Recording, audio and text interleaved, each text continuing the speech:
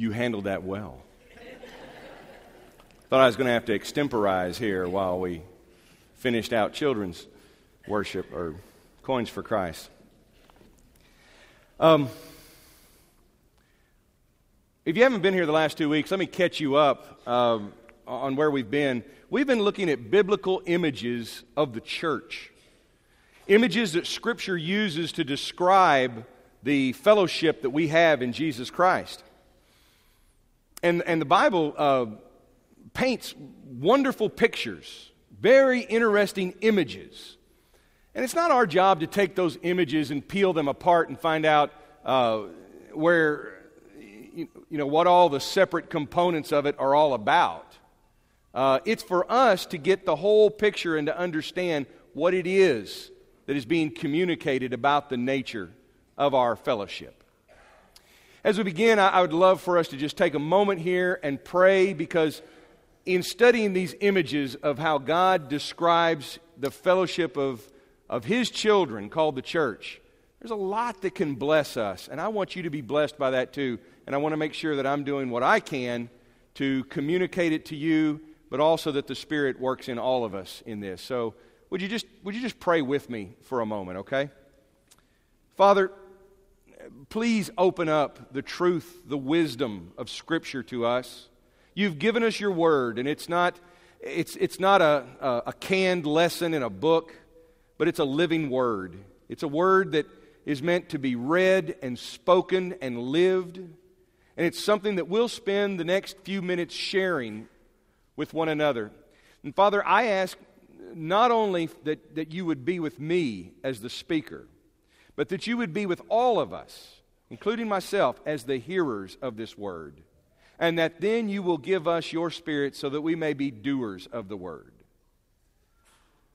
Lord, I confess to you, and I'm sure we all can confess this, that living up to the standards that you have for your people, it can be challenging. And that's why we're very aware of your grace.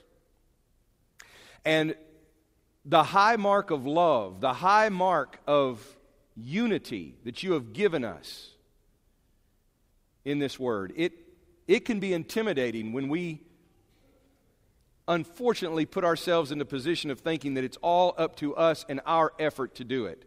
So teach us how to be humble.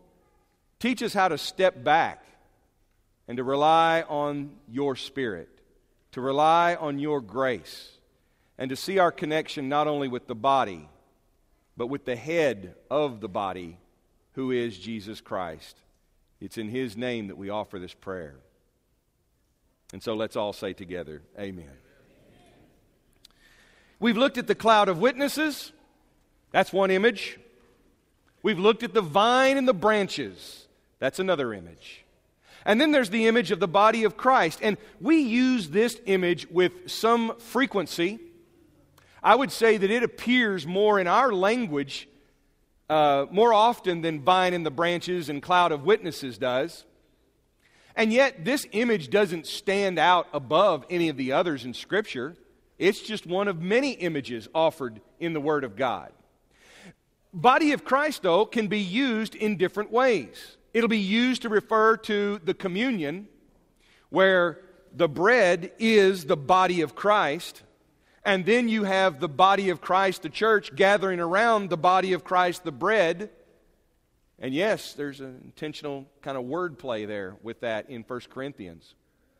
But it's used in 4 scriptures by the Apostle Paul.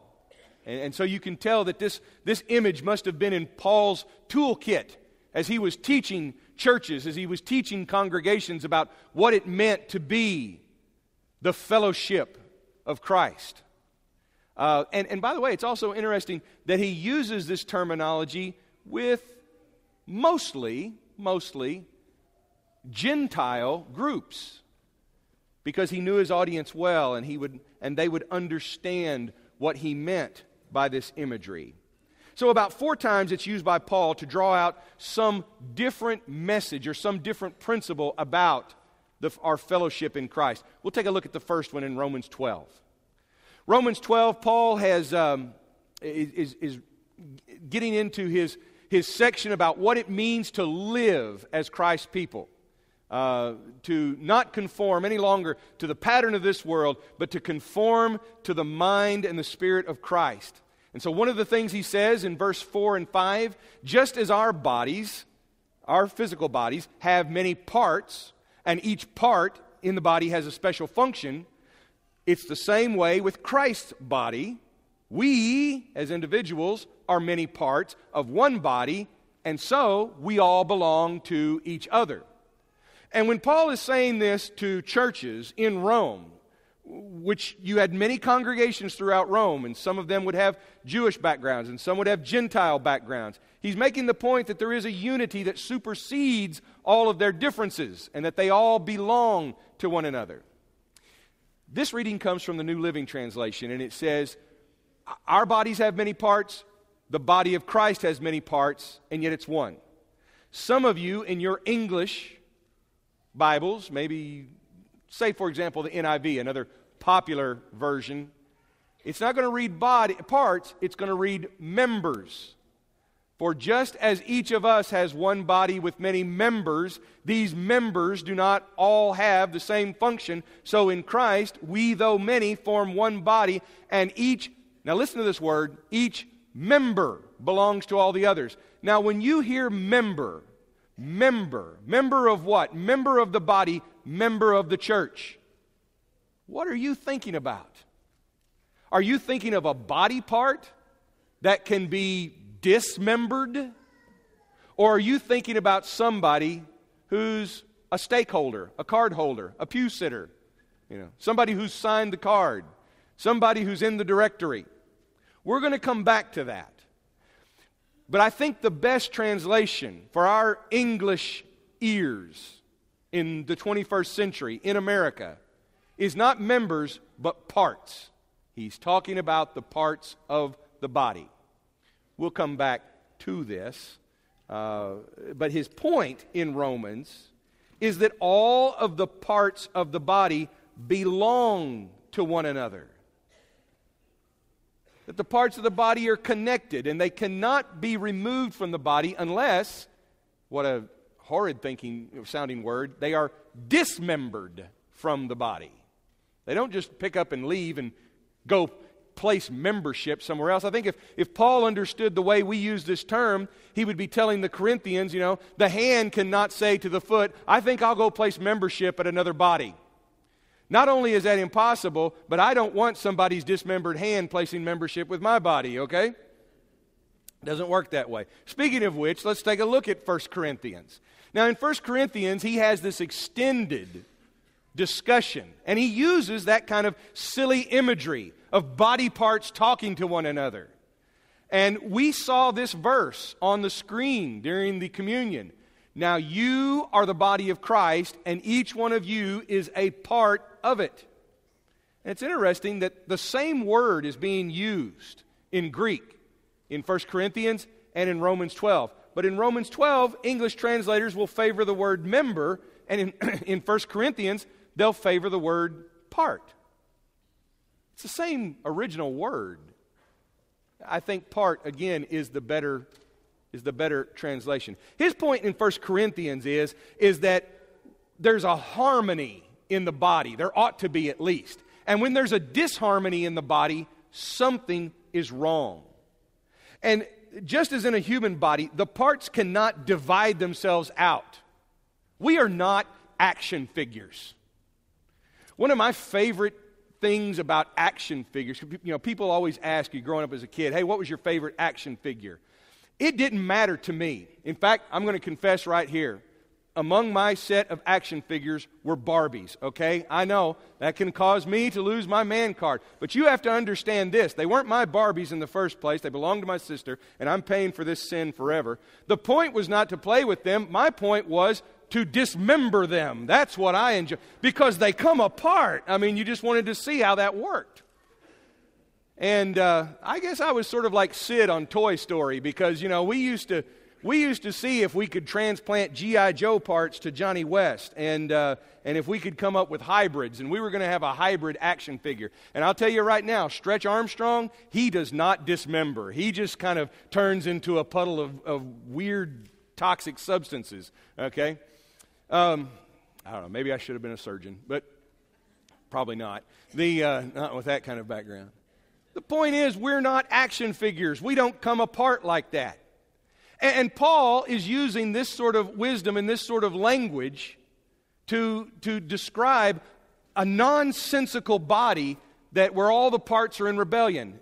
Now, let me share this with you. That story is not original with Paul. Paul is borrowing that story from Aesop. The Aesop has one of his fables, among his fables, is one called The Belly and the Members, and that's what that odd picture there is, that you have this creature that's just a belly, and he's got body parts, and the body parts, the limbs, the arms and legs say, hey, we're sick of the belly getting all the food, so we'll go into rebellion. And then they realize they need the belly. And Aesop stories are usually short and not very creative, and the point of it all is, hey, everybody needs each other. If you're a fan of Shakespeare, this story gets picked up later in one of his plays, Coriolanus. And it gets picked up, and they use this again to say that the people, whether it's the Roman Empire or whether it's some other nationality, have to realize their dependence on one another. Paul will make the point, and by the way, I think it's okay that Paul is using this because he knows his audience well. He knows that this story would be very common to them.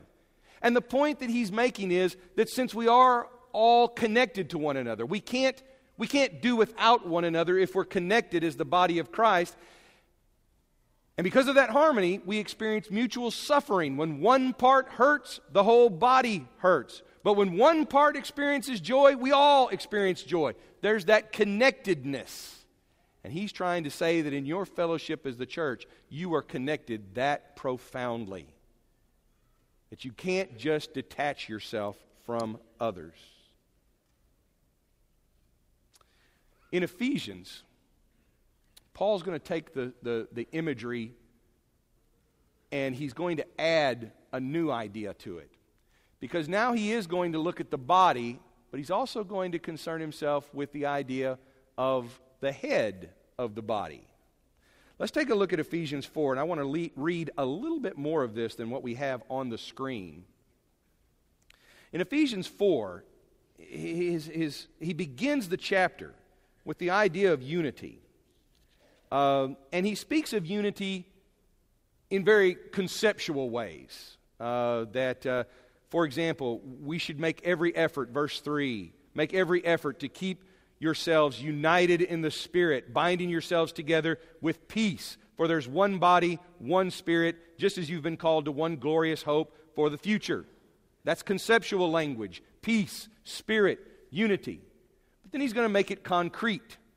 Which means he's going to make it very real. He's going to describe physical, tangible things we can understand. Like verse 15. Let's go back to 14. When we have this kind of unity, we're no longer going to be immature little children. We won't be tossed and blown around by every wind of new teaching. We'll not be influenced when people try to trick us with lies so clever that they sound like the truth. Instead, we'll speak the truth in love, growing in every way, more and more like Christ, and Christ is the head of the body, the head of the church. And He makes His whole body fit together perfectly. As each part does its own special work, it helps the other parts grow so that the whole body is healthy and growing and full of love. In Ephesians, the emphasis shifts, or it expands, rather. It's not just on the relationship of the different parts of the body, but now it's focusing also on the relationship between the head of the body, Christ, and the body, the church. So 3 things. First, each part does what that part was designed to do.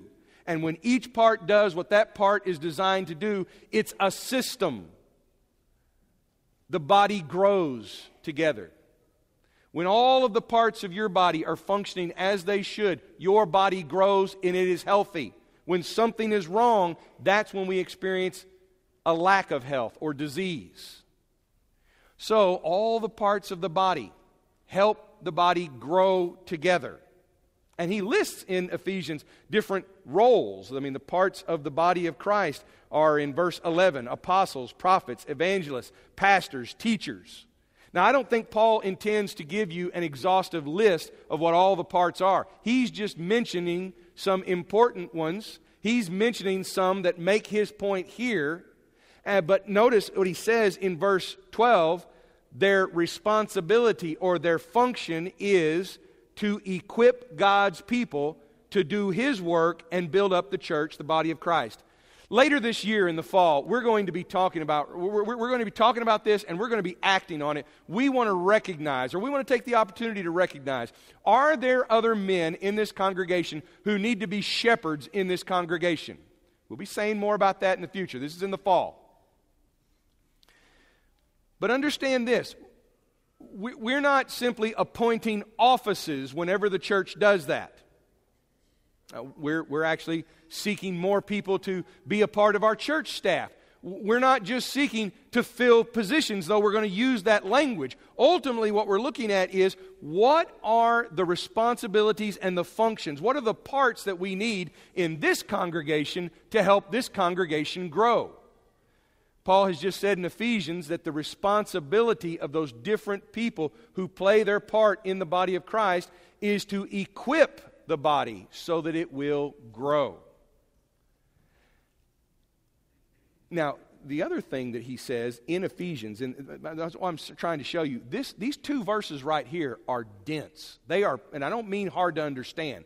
I mean there's a density of wisdom here. It's packed full of wisdom. Just these two verses. He said that each part, when it does what it's designed to do, will help the others grow. That's the connection with the parts in the body. The second is that Christ is the head, and it is the head that fits the body parts together. It controls things. We often get very concerned about how we fit with everyone else. Maybe it concerns you that you wonder about your role in the body of Christ. But before you can worry about your role in the body of Christ, you want to make sure that everybody else is doing what they're supposed to do. If you're paying too much attention to what others are doing and not paying attention to how you fit into the head of the body that is Christ, then you may have your emphasis in the wrong place. If we will focus on our connection to Christ, He will show us where we fit in with the rest of the body. And if He doesn't, don't worry about it. Because He's got you doing what you need to be doing for the growth of the church. Your body, as God designed it, your human body, functions without your awareness. I can't remember the last time, for me to move my hand up here to scratch here, sometimes that's a reflex. But see, I can think about it. I can think about this. Okay? And I can think about holding my glasses, and I can think about moving my hands and my fingers in very complex, wonderful ways to, put my glasses on my face so that I can see better. And all of the signals that interact there, I'm aware of how in control I am there. I cannot remember the last time I fired off a command to my spleen. Can you? Oh, yeah, what's wrong? Oh, it's the spleen. I'll just kind of do a little spleen move that way 5 inches. I'm not worried about what the spleen is doing if it's doing its job. I'm not even sure what it's supposed to do. But it's just such an interesting name, spleen. So you look for an opportunity to say it. Likewise in the body of Christ. We can spend so much time being concerned with what others are doing, and sometimes we have to. Like when I'm putting my glasses on my face, there's so much coordination there that I have to be aware of how it all works together. But sometimes it's not good for me to be paying too much attention. My point in all of this is that you and I are not the head of the body. Christ is let him be the head of the body. The message of Ephesians is that when Christ is the head, the body is healthy, it grows, and it's full of love. That ought to be our vision. Altogether, the condition of the body is that wonderful state when we are connected not just to one another, but to the head. This same idea shows up with even more concrete language in Colossians. And Colossians 1:18 says, Christ is also the head of the church, which is his body. And then you skip over a chapter to chapter 2, and it says, for Christ holds the whole body together with its joints and its ligaments, and it grows as God nourishes it. Now he's using very visceral language. The point is that not only are the body parts, the parts of the body of Christ linked together, but Christ has linked them together because he is the head of the body. Here he emphasizes the connection with the head. And in Colossians 2, let's take a look at Colossians 2, okay? Go ahead if you want to look at that with me. Why does he mention this? Why does he even mention this? Is he just trying to explain, hey, the body of Christ, we need to go over that a little bit more? No, there's a reason. Because in Colossians there's a problem. And the body in Colossae, the congregation in Colossae, is not as healthy as it needs to be. Notice the context of verse 19 in chapter 2. Let's go back to verse 16. Don't let anyone condemn you for what you eat or drink, or for not celebrating certain holy days, or for new moon ceremonies or Sabbath. For these rules are only shadows of the reality yet to come, and Christ himself is that reality. Don't let anyone condemn you by insisting on pious self-denial or the worship of angels, saying that they have had visions about these things. Their sinful minds have made them proud, and they're not connected to Christ, the head of the body. For he holds the whole body together with its joints and ligaments, and it grows as God nourishes it. Now, whether the people who are condemning because you're not following the rules very rigidly, or they're condemning because they think that you're following the rules too rigidly, his point is, those who will judge, those who would condemn others, those who would have an arrogant view of themselves are not connected to the head of the body. That's his point. Those who've lost the connection with the head of the body, Christ, they have misplaced their confidence. They judge others. They exalt themselves. They focus on what they're doing, or they're focusing on what others are not doing, or they focus on what others are doing and focus on what they're not doing. The point is, the focus continues to be inward and outward, but not upward. This is why it's important, Paul says, Scripture says, to get that connection to the head of the body first.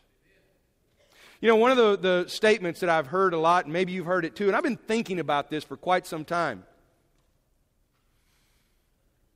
And I want to be gracious here. I'm not saying that I specifically heard it from anyone. It's just one of those cultural slogans that you hear out there. And it seems, and of course, it's very popular in religious circles. It takes to shape something like this. I love Jesus, but I hate the church. Okay. Well, here we are in church, and, instantly I'm supposed to take a stance against such a statement. Well, okay.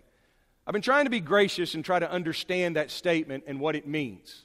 And I get the idea that sometimes it's just a shocking statement that's made to say Christianity was always meant to be a connection with Jesus Christ, and that institutional church is never what God intended for it to be. Fair enough. I get it. But I'm going to tell you that I don't think that's a very healthy or useful phrase. On the other hand, I think that phrase is often used in very destructive ways. And again, I can't tell you what every person who uses that phrase means by it. That's not my job. But just taking that phrase as it is, I want to ask you to think about it. Because, look, if you want to admit that you felt that way, I've probably felt that way too. Man, I wished I could just, spend time with Jesus and just ditch the church, Church would be great if it wasn't for all those people, That's if it was just me and Jesus. Well, that's the whole point of church, is that it is us. It's the people. But when you hear that term, or that term bubbles up in your own heart, let me ask you, first of all, does Jesus know what you think about his wife? Okay? That's the first thing. I love Jesus, but I can't stand the church. You're talking about his bride. Keep that in mind. Okay. Secondly, it's a misunderstanding of church. It misunderstands church as an institution. If you're connected to Christ, then you're going to be connected to the body of Christ. It's how it works. There's not Christ, the head of this body over here, and Christ, the head of this body over here. There's one head. There's one body. It's all connected in Christ. Not on an institutional roll somewhere, not in a directory somewhere. It's not all connected by some denominational headquarters or by some university campus or by some common historical branch. Those things all do demonstrate our various connections, but that's ultimately not the most meaningful or the only meaningful connection. The only meaningful connection is that we are connected in Christ. And this takes me back to the thing I said about members or parts. Membership. Where is your church membership? Have you placed membership? Are you a member of the church? You hear those kind of questions, and we use that language. Membership, and for a people who pride themselves on calling Bible things by Bible names, membership is not a biblical word. Now, if I'm wrong on that, point it out to me later, but I think I'm right. You're not going to find that actual word. Remember, that one word that means member, that's used in all of these scriptures, it means part. Membership is used differently. And if you look at the etymology of this, that means the history, the background of this English word. Before the 15th century, member is always anatomical, okay? Like the belly and the members, meaning, your arm is a member of your body. It is a member and it can be dismembered. The word is almost exclusively used in those terms. It's a biological, anatomical term. It's not until the 15th century that we see the term being used in an institutional way to refer to, I think the actual example is a member of Parliament, which that's about as official and organizational as you can get. But how we use the term then confuses us on how we see our connection. If you think that your connection to the church is a matter of membership, then stop and think about how we view membership. Here's just a few examples of what we think of when we think of membership. And you can decode this little picture puzzle here. For example, membership has its privileges. American Express has made that phrase very popular. There are tons of sermons written with that slogan, membership has its privileges. Well, I can't preach that because membership's not a very biblical term. So no offense to the guys who've preached that, but hey, I think that we get the wrong idea when we think about membership. Ask yourself what that advertising slogan is trying to do to you. Membership has its privileges. Look at that guy. He's got an American Express Gold card, and because of that, he got at the front of the line on the plane. I'm going to be a member of that club. See? Or, I want to be a member of the Mickey Mouse Club. Why? Because they have cool hats, and some of you probably joined just because, you had a crush on Annette Funicello. I don't know. But, some of you never even heard of the Mickey Mouse Club. You don't know what I'm talking about. And in the 80s, membership can be so evil. They convinced us to wear these horrid-looking jackets because, hey, members only. So if you were wearing that little jacket with that useless little strap around the neck, it was like, he's a member. All right. He gets in to the best of places. He's in the club.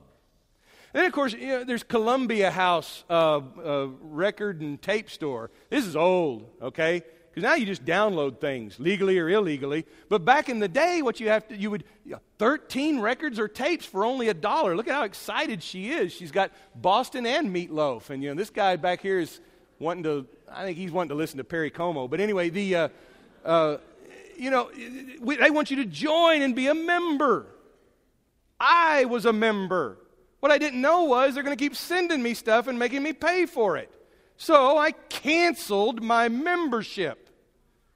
Yeah, because they were taking my money. That's why. Yeah. Good question. I like the way they're thinking here. Good questions. Yeah. But you see, in the body of Christ, you do not have a membership to cancel. You're connected to the head of the body. You are a part of the body. This is why that term membership, it just doesn't work. But we use it. I'm going to admit at the same time, we use it, and I wonder if maybe we ought to start working on shifting the way we use that term. Maybe instead of just placing membership, by the way, when we use the term placing membership, here's what we mean by it. We mean, and by the way, this is a Westark term. Let me say that right now. Now, I know other congregations use it. But being a part of the body of Christ is a spiritual union with the church, Christ's church, His body. Not a particular denomination, not a particular congregation, but a spiritual relationship with the one who is the King of Kings and the Lord of Lords, and it connects you with the children of God. Okay? Now that's what it is. That's what it's always been. And it's what it will always be. But congregations like us, because we organize ourselves in a building, we have staff, we have bulletins, we have emails, we have databases. It's like Jake said when he was leading us through the table of the Lord. You stop and think about this. People are celebrating the communion in the body of Christ all over the world. And some of them meet in homes. Some of them meet in rented buildings. Some of them meet out in fields. I mean, there's all sorts of ways that body comes together and communes. This is just one possible way. It's not the only way, and it's not the way that we've always done it in our culture. It's not the way we always will. But when we talk about placing membership, we're talking about this congregation right here that meets at 900 North Waldron, has its organizational structure here at this address. But what we mean by it is we say, hey, do you share a common faith experience with us? Because let me say this. I know that some of you have placed your membership with Westark. Some of you have not. Some of you have chosen to. Some of you have not chosen to. Some of you may not even be aware of what it involves. I get that. There's a lot of different options out there, and I'm just wanting to start a conversation here. And I want you to understand that when we talk about this local membership, we're talking about sharing in a common faith experience. And the way we read Scripture and the way that we teach it, we believe that begins with baptism. We believe that baptism is central to it because baptism connects us to Christ, who's the head of the body. Now, beyond that, it means getting involved. It means connecting with others. It means growing together. And we've used a lot of different ways and means to teach that.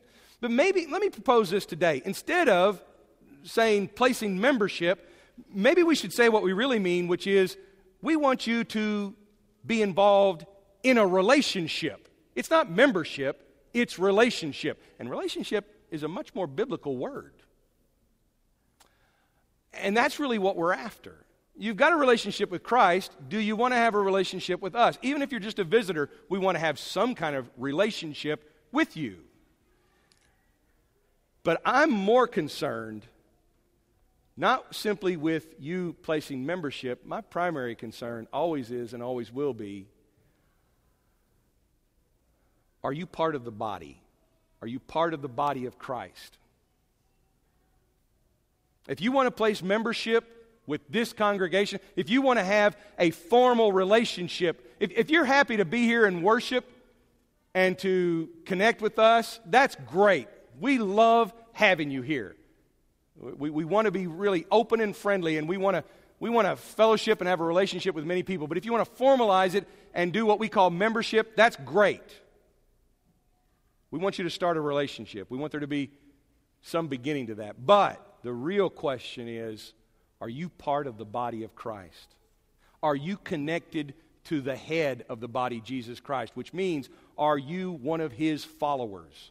Are you His disciple? And a disciple is a learner. And if that's the case, then are you growing? Are you maturing to be like Him? Now, I happen to think from reading Scripture that your connection with other people who are part of the body of Christ, that your connection, your fellowship with those who are also disciples, that can help you in your discipleship. And I don't just think that. Scripture seems to teach that as well, that the older need the younger, that we all need one another, that we all have different gifts, and that helps us to mature in Christ. Are you striving to be mature and to be like Him?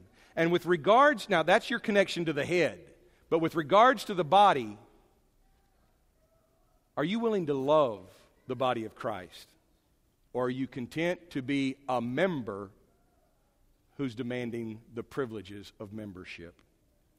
Well, if you are willing to love, I'll tell you this, that doesn't mean that the body of Christ is by any means perfect, but Christ is perfecting it. And I'll tell you also that Scripture says that love covers over a multitude of sins. That doesn't mean we ignore sins. It doesn't mean we ignore the damage of sin, but it does mean that we're able to deal with it through love. But if you're a membership, if you're just if you want to be a member and demand the privileges of membership, then I have this news for you. You're a consumer. And what happens when a body consumes itself? It dies. There's no place for consumers in the body of Christ. As we stand and sing this song, what does our relationship with Christ mean to you? How can we enhance that? Maybe you're concerned that your relationship with Christ isn't everything that it's supposed to be. Well, let me share this good news with you. Christ wants to deepen that relationship. He's willing. And if your relationship with the body of Christ is not everything that you think it needs to be, then let's work it out through love. We have shepherds who will pray with you.